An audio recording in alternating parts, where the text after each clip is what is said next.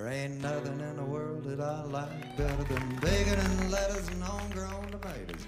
Up in the morning, out in the garden, get you a ripe one, don't get a hard one. Plant 'em in the spring, need 'em in the summer. All winter without 'em's a culinary bummer. I forget all about the sweating and digging every time I go out and pick me a pig. This is KUTT 99.5, Fairbury Beatrice, Ole Red. Time for Yard and Garden Live. It's an hour and a half live call-in show.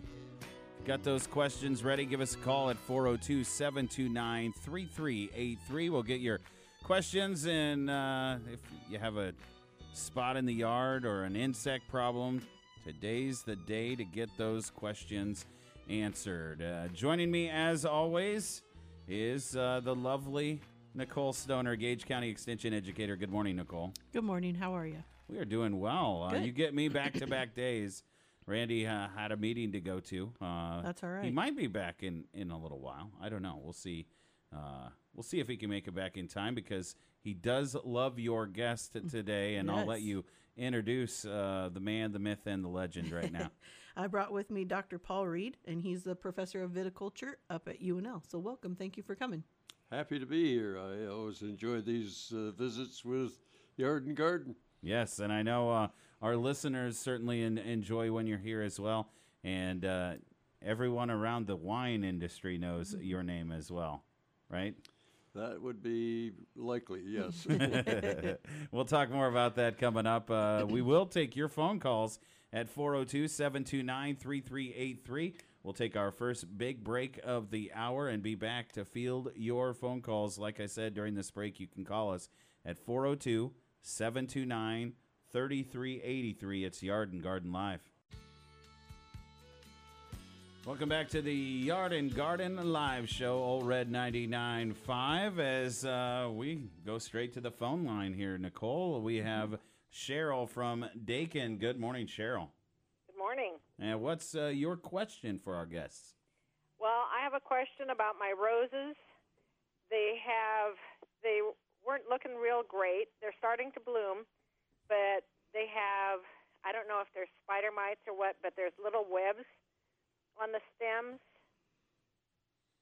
Like real fine webs? Yes, little fine webs.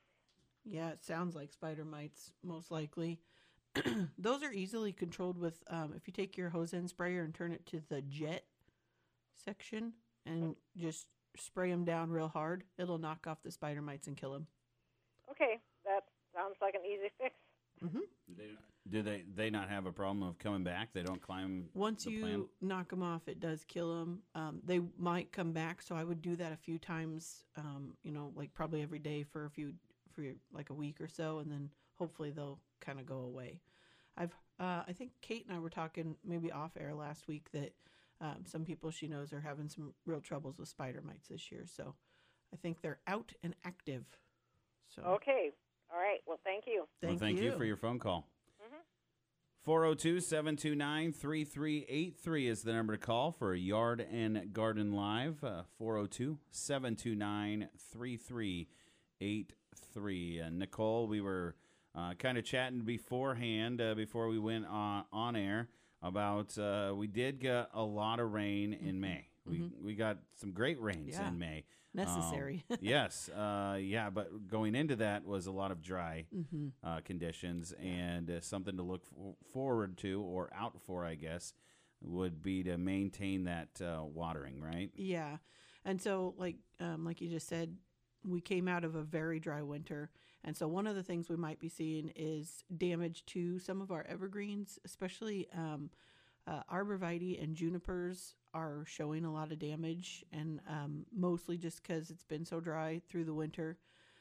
So making sure that you're keeping those well watered. But as we move into now we're going to start moving into the hotter part of the summer. The outlook from the climatologist is still that it might be a pretty dry year. And so it's just something to keep in mind to pay attention to your plants. If they start to get wilty, the leaves are kind of droopy, especially in the afternoon. That's telling you that they need a little drink. So make sure that you're watering things. If we're not getting an inch of water a week, That's kind of an average for most of our plants. So, running the sprinkler or the drip irrigation or soaker hoses in your vegetable garden a couple times a week. Even watering your perennials and your annuals, your trees.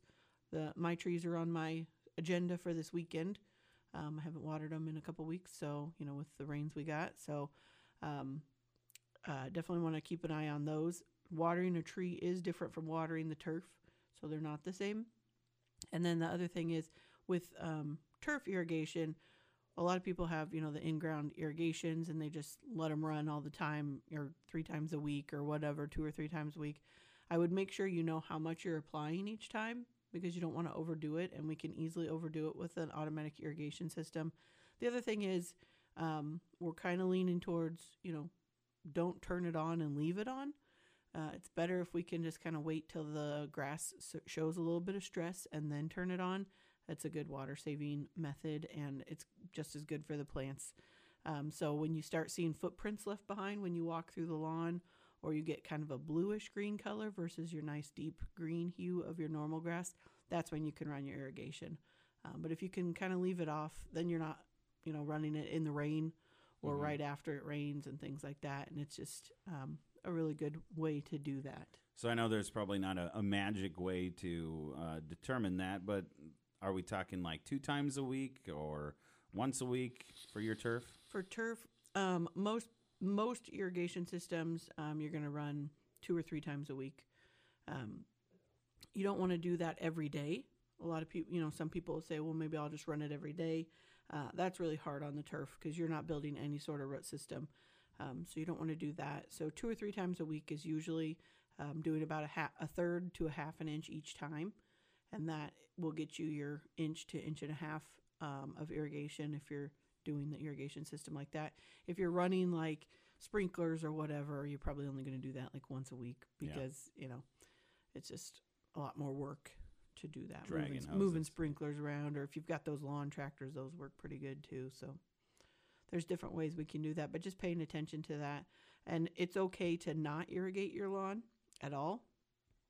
Just know that when it gets really hot and dry, like a bluegrass is going to go dormant.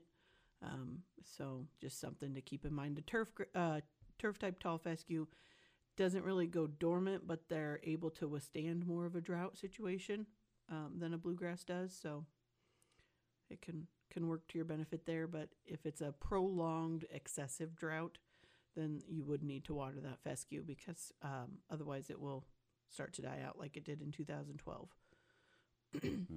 Yeah, I know that some farmers are starting to run the irrigation right now to help the beans kind of sprout. Are you seeing that type of thing with gardens as well? Yeah, actually, we mulched the school gardens. We have 2 school donation gardens in Beatrice that the Master Gardeners help to manage throughout the season, and we had planted some things from seed like cucumbers, zucchini, and that. And even in my home garden, I had done the same thing, and I've watered, but they're just not coming up. And that, watering will help with that, but also the warmer temperatures will help push those up. So, just keep that in mind. If your stuff is a little behind, I think you're in the range with everybody else. I think our plants are going to be a little bit behind due to the cool weather. Would you agree, Paul? Yeah, one of the problems this year with all that cool, rainy May is the soil temperatures really haven't come up to where you want them. Some of the cucurbits, okra, if you grow okra, these things require soil temperatures up in the 60s. Mm-hmm. Yeah, and we've been a little lower. They're in that range, but they're right in that range, so they're not excessively high by any means. And so that's why, just understand that we're all kind of in the same boat. Our plants might be a little bit behind this year, so it's been a little cooler. Yeah. Well, it's been a good year for cool season things Exactly. like spinach and other greens. Mm-hmm. Yeah. So. Yeah. 402-729-3383. Maybe you have a question about watering or a disease that you've seen in your lawn, a spot, perhaps. Give us a call, 402-729-3383. We'd be happy to work through those questions for you. Once again, Our number 402-729-3383. And Nicole, we talked last week about ticks, and they are out and about. My wife had one on her the other night after we were out. Just something to definitely be aware of right now. Yeah, exactly. As Kate mentioned, once you're outside, when you come in, make sure that you are checking kids and everybody, so that we don't have ticks attached for very long, where they can spread all those horrible diseases. And so be really careful with that, and just nobody likes to find a tick on you. You just don't feel right after that. And once you have one tick on you, then you feel like you have a million. You right? do, yes, and you're searching for more, and it's not fun. Nobody likes that. So using the DEET bug sprays, insect sprays, will help keep them off you. So when you're going to be outside, make sure you spray yourself down with the DEET products. They work better for ticks. All right, I think we're getting a phone call in here. We'll wait to see. There it is. We'll go to the phone line now. Dora from Plymouth. Good morning, Dora. What's your question? Good morning. I have 2 rhubarb plants, and every year at the beginning of the year they start seeding. What is the problem there? Well, they want to make seeds.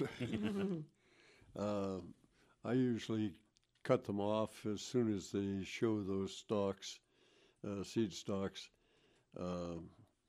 Some different cultivars or varieties do that more than others. There's one called Canada Red that doesn't tend to shoot those seed stalks quite so quickly, and it's extremely productive, and it has good red stalks, so it makes really excellent sauce and pies. Okay. All right. Well, thank you very much. Thank you. Thank you for your question. If you have a question, 402-729-3383. 402-729-3383. It's the number for Yard and Garden Live. Plenty of time to take your phone calls. 402-729-3383. One other thing we talked about last week, Trevor, was the bagworms. Yeah. And I saw it on Facebook today, and I shared it on my Facebook page. But bagworms, according to Kate, who was here last week, are expected to hatch this week. So you still got a little bit of time. If you haven't got out and got those old bags from last year off, go out, take those out, or remove them from your trees, and throw them into a bucket of soapy water, or smash them, or somehow destroy them. Otherwise, as they start hatching, then we'll start watching for the new bags to appear, and you want to spray when those are less than 1/2 inch in length. So if you catch them real early on, you can use the BT products. If it's a little later, when they're getting closer to that 1/2 inch size, you can switch to something like a Tempo, might work a little better. BT's very effective, but it's for more of the first few instars. Once they get too big, then it's not quite as effective, but it's not harmful to a lot of our pollinators and a lot of our other insects around, because it only affects insects in the Lepidopteran order, which is butterflies and moths. But your butterflies aren't going to be feeding on the spruces and cedars and that, so it's a lot less harmful to our non-target insects. It's not a hard thing to apply either, unless you got a huge windbreak, right? Yeah. Big tall trees are harder to get because you got to get all the way to the top of the tree. And so sometimes that's difficult for a person. But a lot of times with some of those sprayers, we can get up pretty high with that. So you can spray them yourself. Just make sure you're getting it so that it's soaking the tree and kind of dripping off of there. And just follow the label. 402-729-3383, the number for Yard and Garden Live. We sure love to have your phone calls here this morning at 402-729-3383. Once again, 402-729-3383. Paul, we were talking on the way over. You said you've got a field day coming up this week, right? That is right. Monday, actually, the 6th, we have a field day that starts out at Cedar Valley Vineyards, just east of Lincoln. Jim Skinner is the owner and vineyard operator. He's got some real interesting examples of management practices that are as I was saying, they're sort of teachable moments. When people come to visit this field day, there are going to be several opportunities to learn about some interesting things. One thing that kind of surprised me when we were scouting it to determine whether it'd be a good spot for the field day, which it is, Jim showed us egg mass for praying mantis. And he says, I always leave them there because they're beneficial insects. Right. And this will be an opportunity to talk about that. But as he picked up the stem that he had this egg mass on, they were in the process of hatching. Must have been 100 or more of those little buggers just scampering around, because after all, they're cannibalistic. They are. They are. So they were just running around really fast. Yes. I'd never seen them. I've seen them after hatching, but I'd never seen them right at hatch. And that was the most interesting thing to see. Yeah.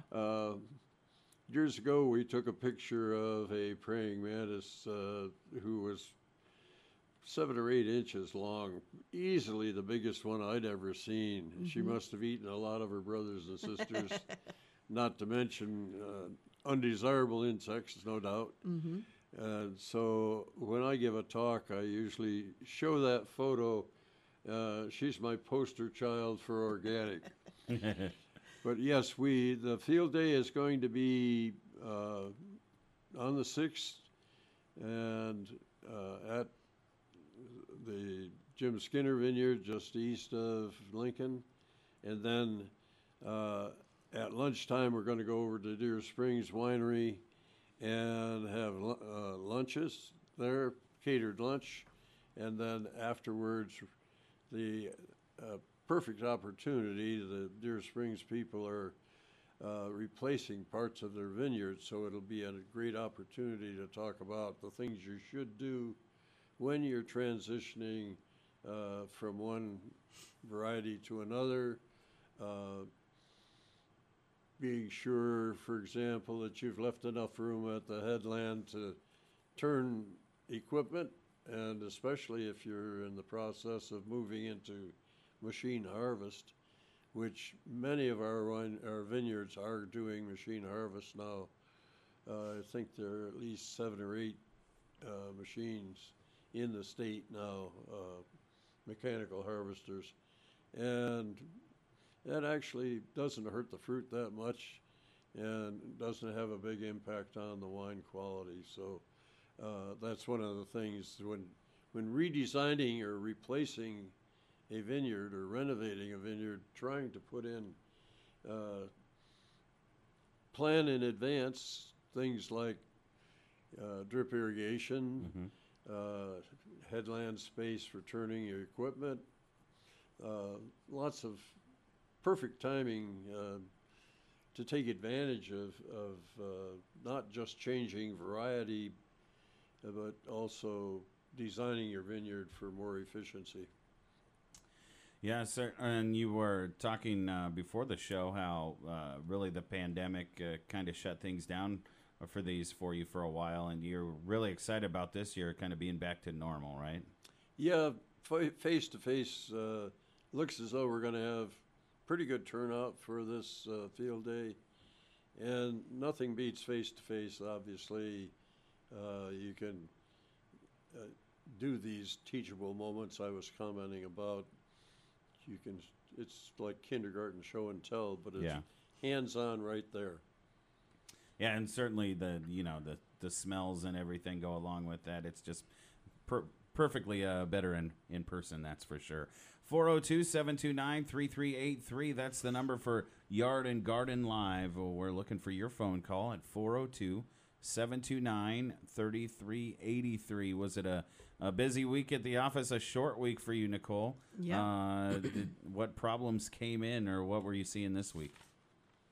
I'll look back at my notes here. You caught me off guard. So one of the things I have had a couple calls about, we're seeing some aphids kind of moving out and about. And so they're little tiny green bugs, and they can do some damage to our plants, but it's usually minimal damage. What they do is they suck the juices out of the leaves, but they're on the underside of the leaves, so it actually causes the leaves to kind of curl under down on itself. And so it looks a little rough, but your leaf is still there. It's still able to photosynthesize and everything.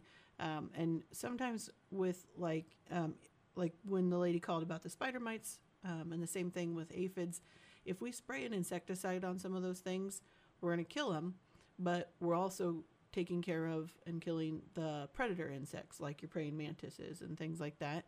And so sometimes it's better to just leave them alone and let the predators come and take care of them.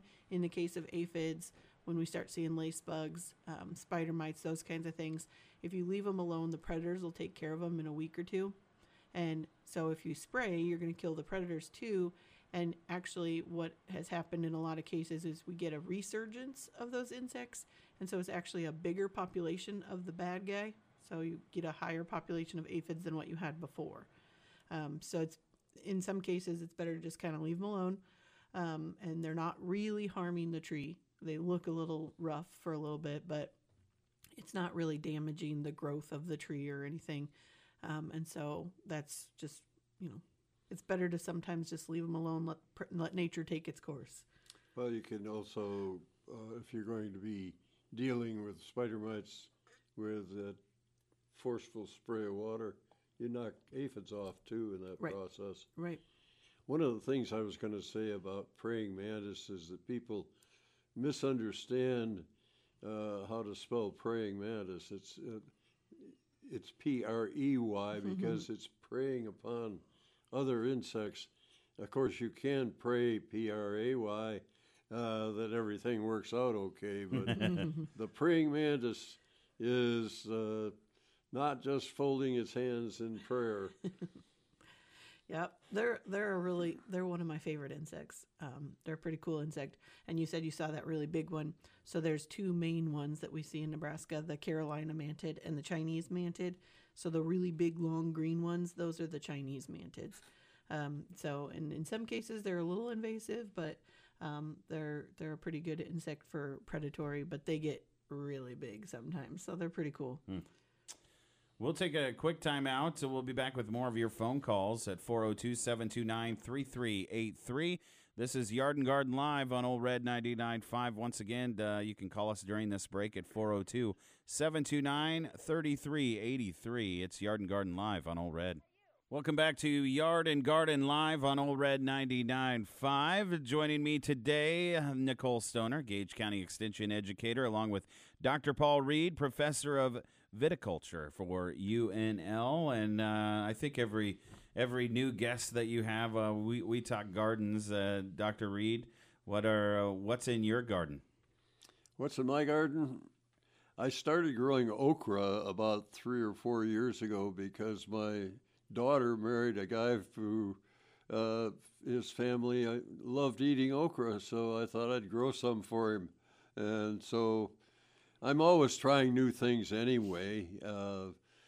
I've been harvesting broccoli and spinach already this spring, and other greens like bok choy.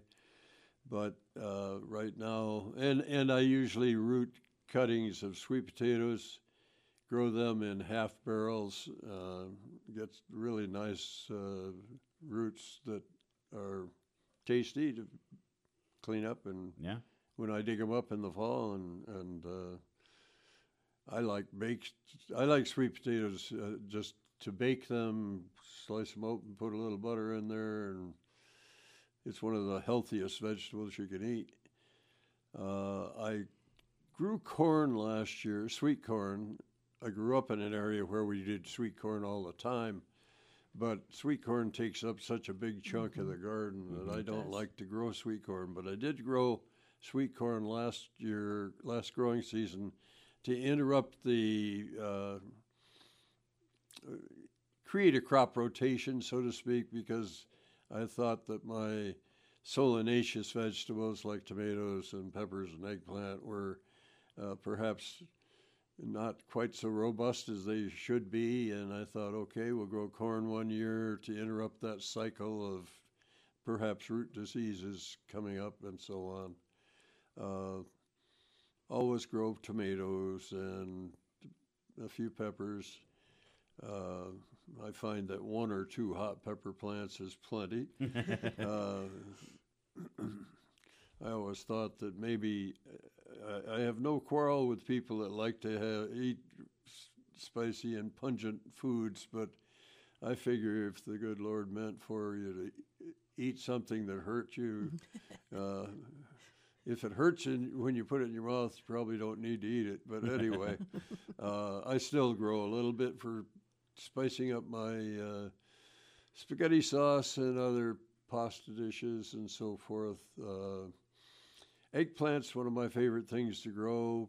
You can slice them up and grill them while you're grilling your burgers or ribs or whatever. Throw a few sliced eggplants on there, and they just add one more dimension to your plate.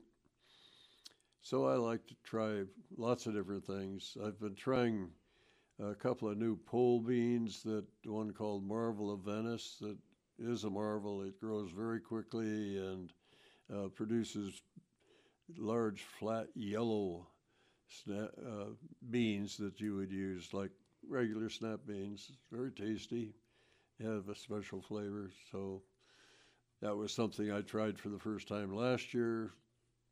Figure, okay, it went well last year, I'll try it again this year, and so on. Like I said, I'm always trying new things. I was telling Nicole that a friend of mine gave me a tomato plant just a few days ago, and it was called Hillbilly Potato Leaf Tomato.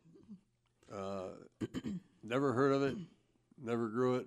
I'll see what it does in the garden. Oh, that's great. So you said you grow okra. So how has that been? How has that process been for you?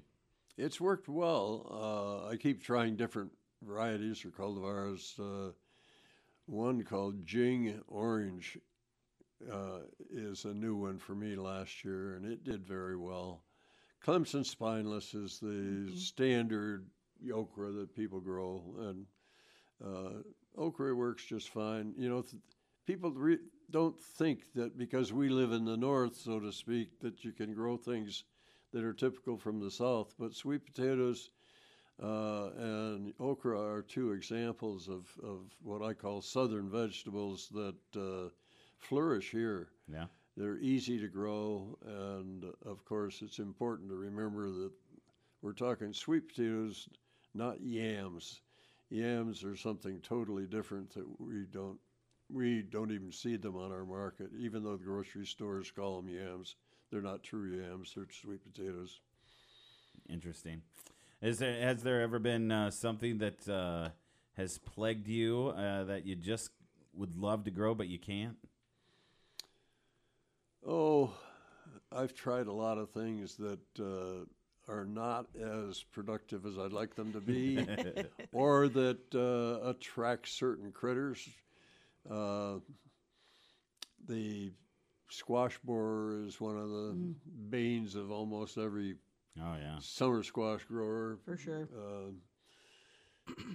And again, some cultivars or varieties are less susceptible than others, and I keep trying to find the one that they don't like to eat, but I do.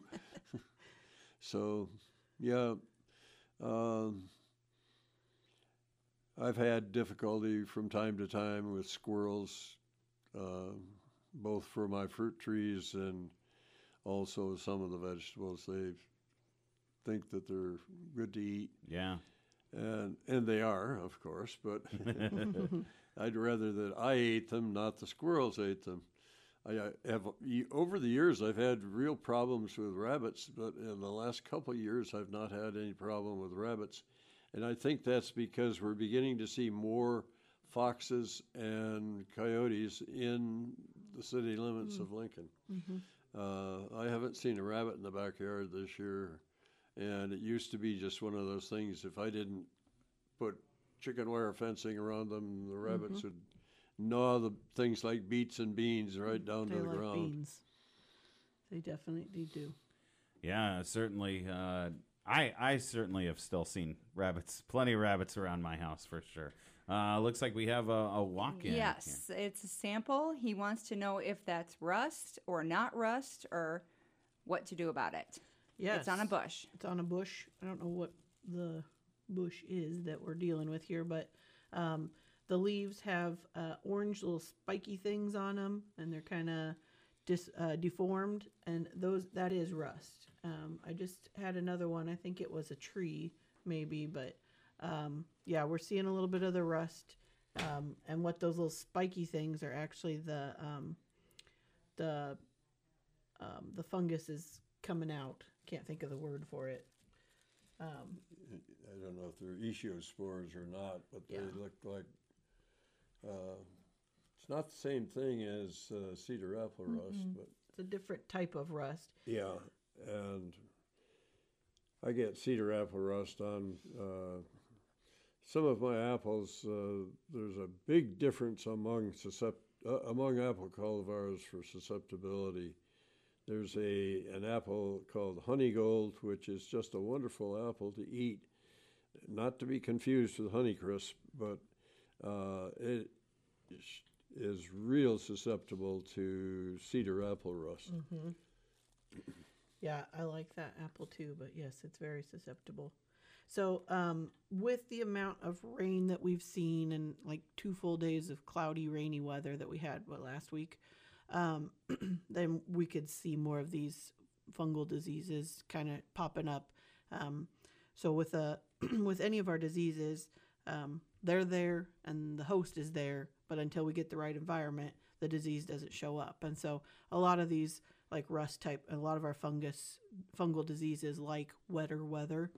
And so that's why we're seeing this now. It should fade. It's not anything I would probably worry about spraying, depending on how bad it is affecting the tree. But I think I would just leave it alone. It should dry up as we get into drier, hotter weather. Perfect. 402-729-3383. That's the number for Yard and Garden Live. We'd sure love your phone call. 402-729-3383. The number for Yard and Garden Live. One more time, 402-729-3383. As Nicole Stoner, Gage County Extension Educator, is here, and Dr. Paul Reed, Professor of Viticulture at UNL Extension. Happy to take your phone calls at 402-729-3383. I know you always love to talk some wine when you come, Dr. Reed, and what's going on in the wine industry right now?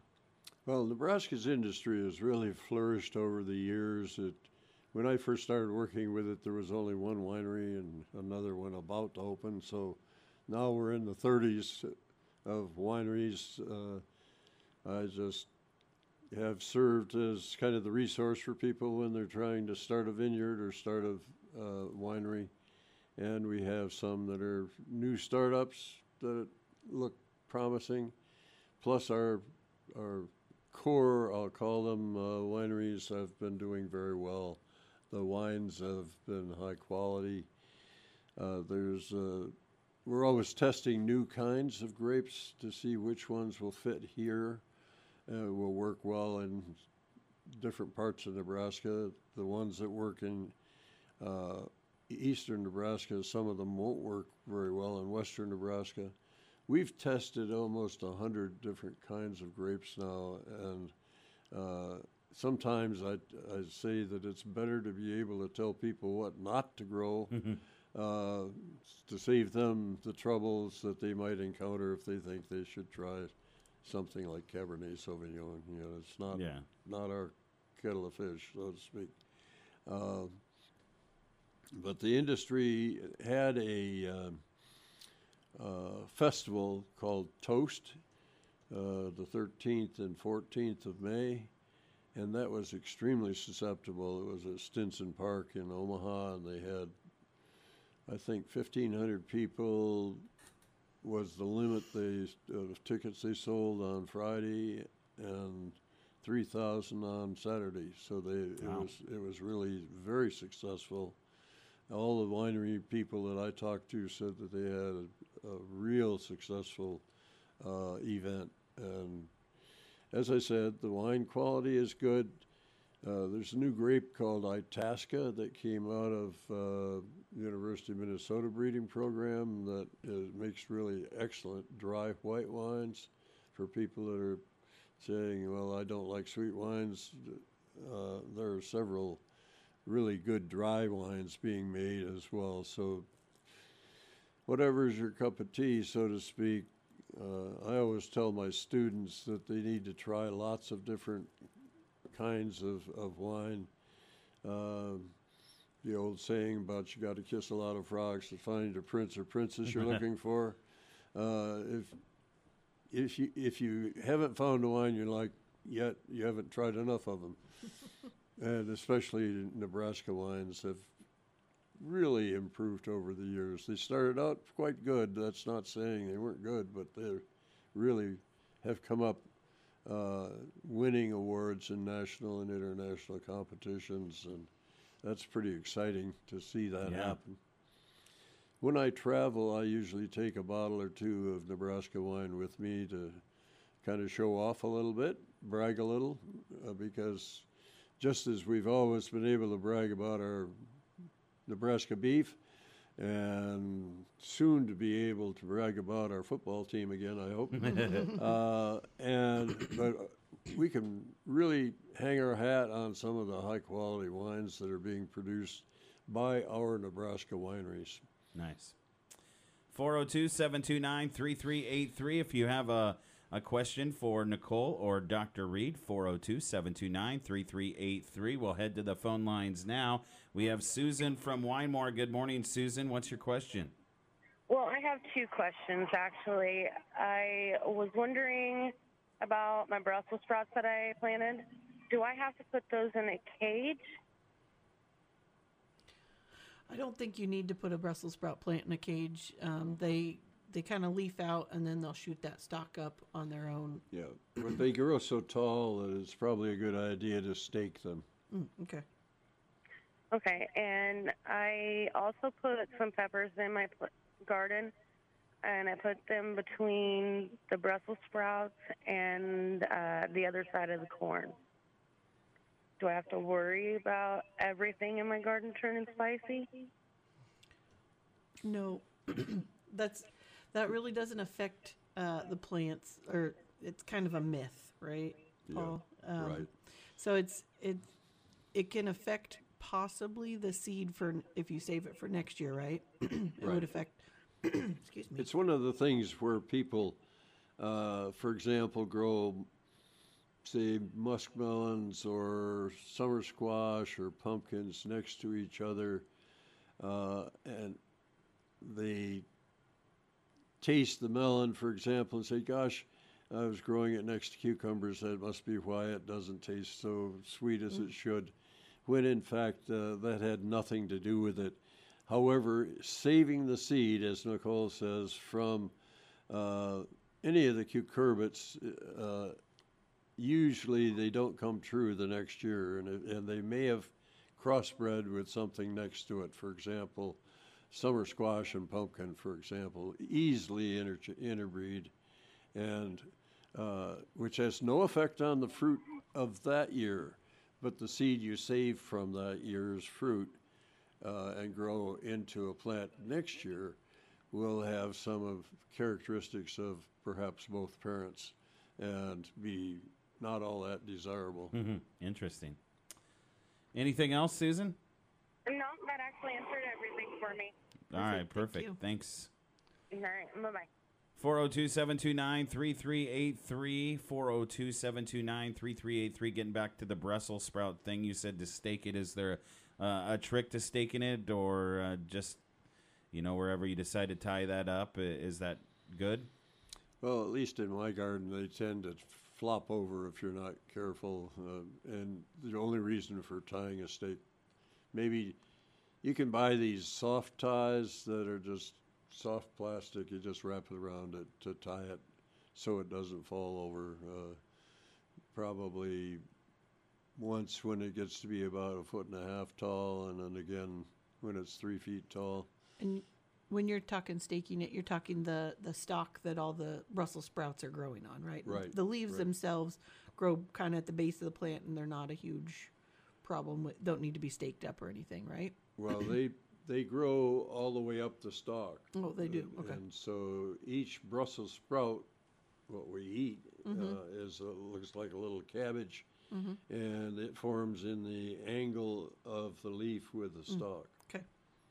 And there's nothing better than some Brussels sprouts on Oh, the yeah. grill. Oh, man. Oh, yeah. Yeah. I believe I know who this is. Well, we'll head to the phone lines. Randy in Fairbury. Good morning, Randy. What's your question? Morning.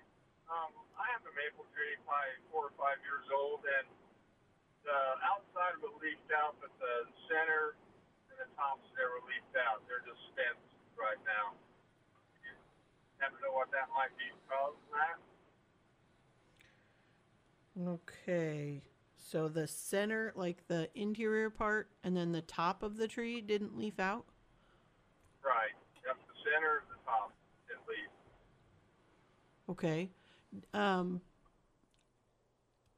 Is that, did they leaf out, have any leaf buds early on the season, and then they just didn't come out? Yeah. Or? Okay. They did. They was all settled out, then they just didn't shoot any leaves out. Okay. So have you scratched at the bark on any of those branches that aren't producing leaves right now? Yeah, I have, and they're not green. They appear to be dead with age. They're brown underneath, not green. Right. Okay. So those died out. Could be, what are you thinking? Maybe a frost injury or something like that from the cold weather? It could have, because of all the dry weather we had, it could be Could be that. lack of moisture through the winter. I know with the grapes and fruit trees, some of what we think is winter damage is actually fall damage. They don't harden up sufficiently, and then the temperature drops fast. That can be a problem. Right. So could I trim them back, or do you think I'm going to lose it? Yeah, I would. If they're brown underneath, they're not going to regrow any leaves or do anything like that. So I would take those out. The problem you're going to have is, making sure that you're not, you don't want to top the tree. So what we would do is like a heading back cut on those. So wherever those branches are that are bare, that are brown underneath, cut those back to a side branch so that you've got another branch to take that growth of the tree. If you remove those top pieces like that, you may lose that apical dominance in the tree. So you may need to kind of pull one up or prune down the things below it to try to get one to take that dominance over the others. Otherwise, it'll grow more shrub-like and not very tall when we lose that. So that's what I would do is just kind of prune it carefully and do good pruning cuts, remove the dead stuff. And then one of the ways we can make that apical dominance come back is to take a wooden dowel and kind of hold one of those branches up a little higher with maybe some masking tape or some of those, like what you were saying with the Brussels sprouts, to hold those in place, just to kind of, you're pushing one to take that dominance, that to be the new leader of the tree. Okay. All right. Okay, we'll try that then. Thank you very much. Yep, thank you. Thanks for your call. 402-729-3383, the number for Yard and Garden Live. If you have a question for Nicole Stoner, Gage County Extension Educator, or Dr. Paul Reed, Professor of Viticulture, UNL Extension, 402-729-3383. We'll take a quick time out and be back for the last half hour of Yard and Garden Live on Old Red 99.5. Once again, number to call with your questions. You can call certainly during this break, and we'll get right to you. 402-729-3383. Welcome back to Yard and Garden Live. 402-729-3383 is the number. 402-729-3383. Got a couple of calls stacked up. Janet from Crab Orchard. We'll get to you in a second, but Standing by is Grace from north of Cortland. Good morning, Grace. What's your question? All right. I have a iris bed that's about 40 years old and 3 peonies that have been in the same place for about 25 years. And only one of the peonies bloomed this year. Mm-hmm. The plant looks big, bushy, healthy, dark green, but no buds on it. And with my iris, the same thing. The plants look big and healthy, but very few flower stalks. I don't know if it was because it was so dry last fall and winter, or if it's something else. It could be that they're dry. The other thing I would think, if they haven't been moved for a long time, they're probably crowded. Yeah, so the iris, I know I planted a single row, and now they're about multiple rows, about 4 feet deep. But if you haven't dug them up and divided them in 40 years or 25 years with the peonies, I would guess they just are getting a little too crowded and they need moved around, kind of broken apart a little bit. This is where you find friends to take some of your extra plants, right? So this is where we share our plants. So if they get too crowded, sometimes they won't bloom very well. I would guess the watering could have something to do with it as well, but I don't think so, because I've seen plenty of blooms of iris and peonies in the area. So any thoughts? Okay. So the tree Should peonies. I do that now or wait till fall? It's better to do that in the fall. That's what I thought. All right. Yeah, Thanks so much. The iris division, you can start sometime in August, probably. Okay. All right. And you said the peonies were tree peonies or regular peonies? They're just regular old-fashioned pink peonies. Yeah. My sister-in-law gave me the plants 25 years ago. They used to be full of blooms, and now I've got 2 of them that didn't have any buds on them at all this year. Mm-hmm. And the plant itself is beautiful. It's dark green, big, bushy. So I'll try moving them around this fall and see what happens. Yeah, when you divide them, just make sure that you have 2 or 3 of the little buds on each division. So they call them noses or eyes. So make sure that you have 2 or 3 of those on each division and get them back at the same depth. If they're too deep, they won't bloom. All right. Thanks so much for your help. Thank you. Thank you, Grace. We'll head to Janet, standing by in Crab Orchard. Good morning, Janet. What's your question? Good morning. I would like more than one suggestion to protect cabbage. I have them planted in my vegetable garden, and then I've got peppers in between the cabbages, and I just was wondering what is some of the best ways to keep the worms out and the butterflies, those little fly things, from putting their eggs on the cabbage. Well, the cabbage family in general is they're almost like magnets for the imported cabbage worm. The little white butterfly you see flying around, they lay eggs, and the eggs hatch out into little green worms that become bigger green worms because they keep eating your leaves. The biological controls, I think, are the best way to go. I've used 2 or 3 different kinds of biological controls. What are the ones that you've used? I don't grow cabbage. Are you talking I don't know if BT could be used in there. BT type. BT type insecticides. They are organic and therefore not. They don't harm beneficial insects, but when the cabbage worm begins to eat on the leaves, it ingests this bacterium, really, that multiplies in its gut, and it kills it.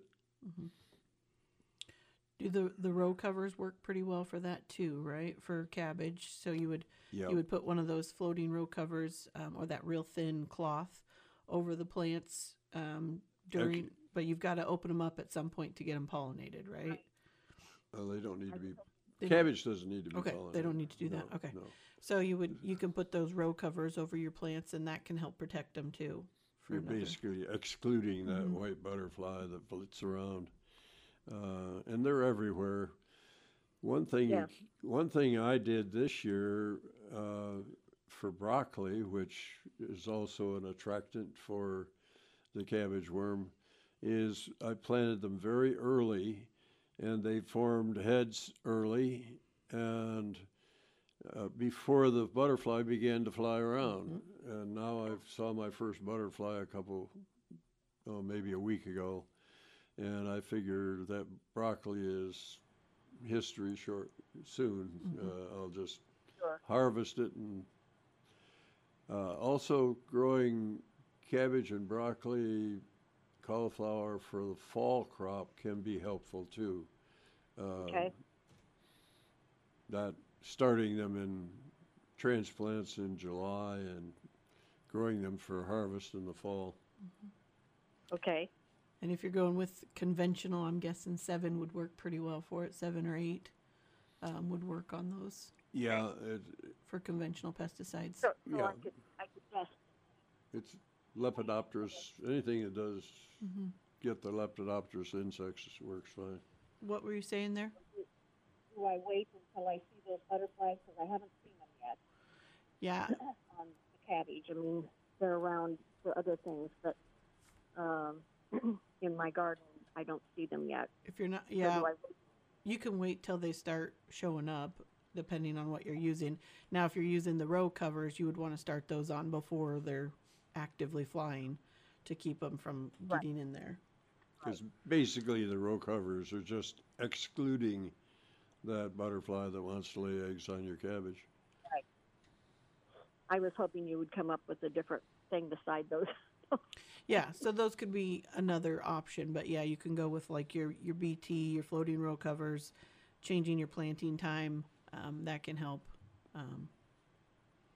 But there's several brands of VT, and Okay. those work All right. fairly well. I appreciate that very much. Yep. I will try that. All right. Thank you, Janet. Thanks. Yeah, I guess cabbage isn't just tasty to just us, right? Right. 402-729-3383, 402-729-3383. We still have some time to take your questions here on Yard and Garden Live, 402-729-3383. Okay, so anything happening new in the grape industry, Paul? Other than that field day I mentioned, but people are having a lot of success with some of the new grapes that, like Itasca that I mentioned. Also a relatively new red wine grape called Petite Pearl has been a success story for some of our growers. And down in southeast Nebraska, something called Cynthiana or Norton, they're the same grape with two different names. Norton is the state grape of Missouri, state of Missouri. They have more Norton grapes than any other grape, and it tends to be pretty resistant to diseases, and that's a real plus for it. But it also is borderline in cold hardiness for, say, central or western Nebraska. Very good. I think we have a phone call coming in. When we do, it is Mark from Lincoln. Good morning, Mark. What's your question? So I recently moved into a new house, and the previous owners had dogs. So I have, like, big patches in my backyard of just, like, dirt. And I'm curious when the best time is to plant some seed. I have some easy seed that you can buy at Costco, but I didn't know what the best seed was or when the best time is to plant that and try to get that revived. Well, unfortunately, you've missed the window for the spring seeding at this point. I wouldn't recommend seeding this late into the season because it'll turn hot and dry real fast, and that's really hard on a new seeding.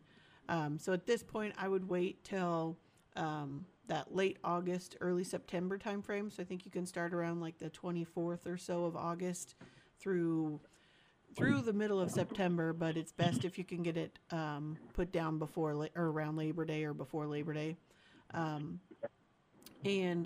So between now and then, you're probably just going to have you're going to have weed issues through there. So either you could just let them grow, or you could plant something for a quick cover crop or something like that. But then before you seed in the fall, I would spray it with like maybe a Roundup or something like that. Wait the amount of time it tells you on the label. I think it's 1 or 2 weeks, and then seed. Or you could use the mesotrione products like Tenacity can be used at seeding. But so you could do that. The biggest thing is, anytime that you're seeding, just make sure that you're keeping the seed bed moist. You don't want it wet and you don't want it dry. You want it somewhere in between where it's damp all the time. And so, but yeah, at this point, it wouldn't be great for this time of year. Okay, thank you. Yeah, no problem. So when you say cover crop in your yard, what would that be? Some people plant like an annual rye or something like that just to cover the area for the season. I don't know how well it would do even this late, but sometimes you'll see where that happens because it is an annual grass and it's not going to keep coming back as long as you can keep it from seeding. And so then you still would spray the area down, and you'd be able to then have something. Because if you leave it a bare spot, it's going to be weedy. So you either deal with the fact that you're going to have weeds through the summer, and just that's your cover crop is the weeds, which is fine, and then just spray it in the fall before you seed. So Interesting. Yeah. If you do that rye, though, does that have a chance of coming back the next year, though? If it seeds out, it would be the only thing. But most of the time, we're going to catch it before it seeds out. You would mow it or whatever, so it shouldn't be a problem. But it's an annual rye, so it's not. It's annuals only live for 1 year. So. Yep. 402-729-3383. Still have time for 1 or 2 more phone calls at 402-729-3383. 402-729-3383. Nicole, not too far away from county fair season. We got the kiddos working. Oh, yeah. We had some workshops this week. I did one for our Gage County 4-H'ers on, we did vertical gardens, and so that was fun for them. And then Tara did some baking yesterday with the kids, which you're in the front of the office, and they're baking cookies and brownies in the back of the office. That's never easy to deal with. But yeah, so we're doing workshops and things like that. And actually, there's a bunch of kids currently from the Gage, Jefferson, and Saline that are on the Citizen Washington Focus trip with a couple of the educators from the area. So nice. They're out in Washington, D.C. learning all about our nation's capital. So. Yeah, I saw our extension agent was doing some work with the kids, too, with cookies. Experimenting with not enough baking soda or too much butter, things like that. And I'm sure they didn't mind eating the leftovers. No, exactly. We'll head to the phone line. On line 2 is Karen from Gilead. Good morning, Karen. Good morning. What's your question? I have several peach trees kind of just randomly around the yard, and the buds survived the freeze.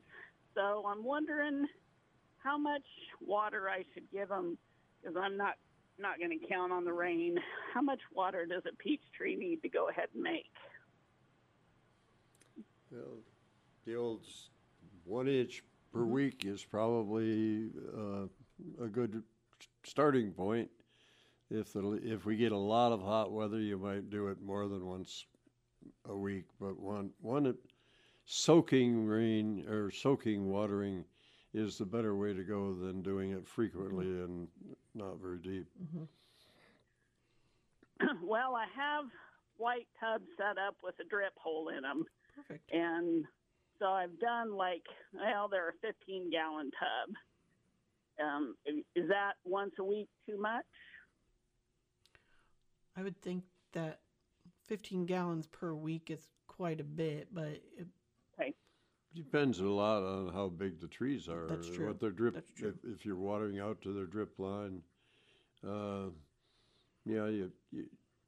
the idea is an inch a week, and it's if you're applying it by sprinkler, then you just put a coffee can or something out there to catch and see how much you're actually putting on.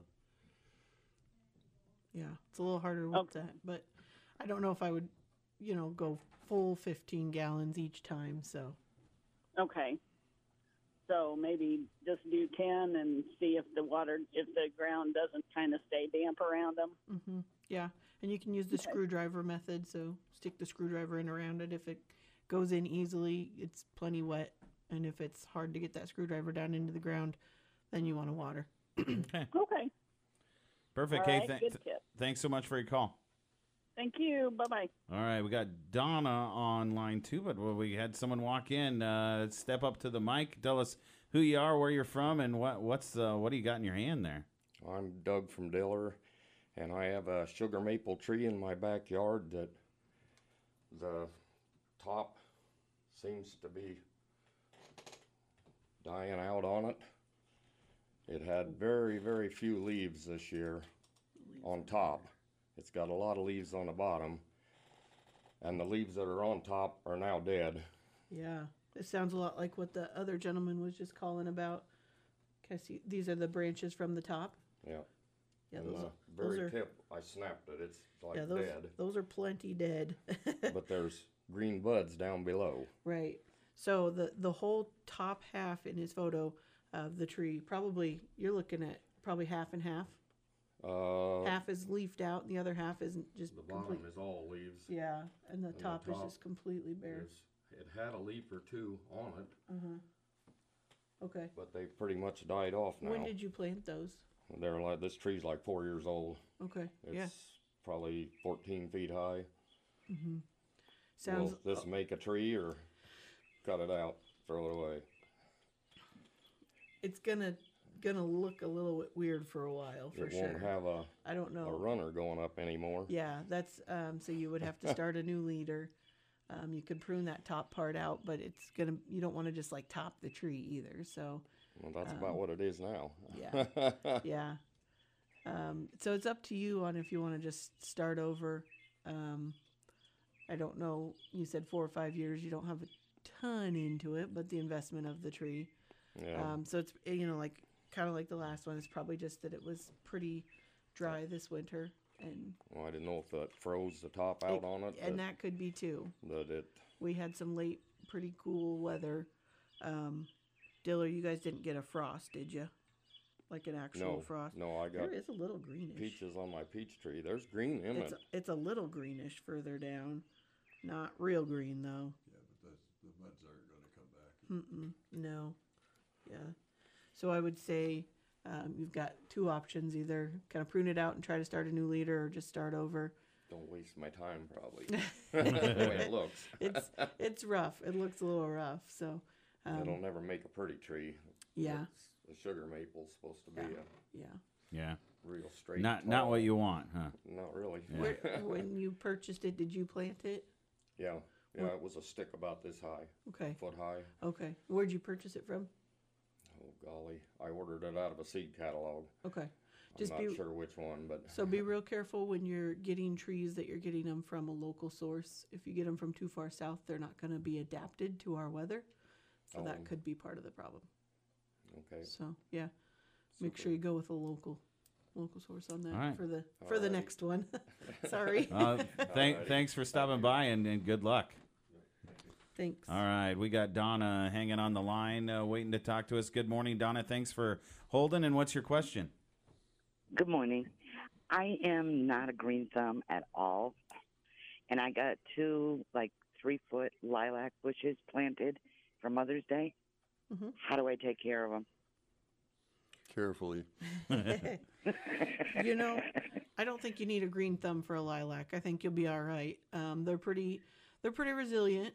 And even if they start to kind of get a little rough looking every 5 years or so, if they're not blooming and don't look good, you can always just cut them back and they'll regrow.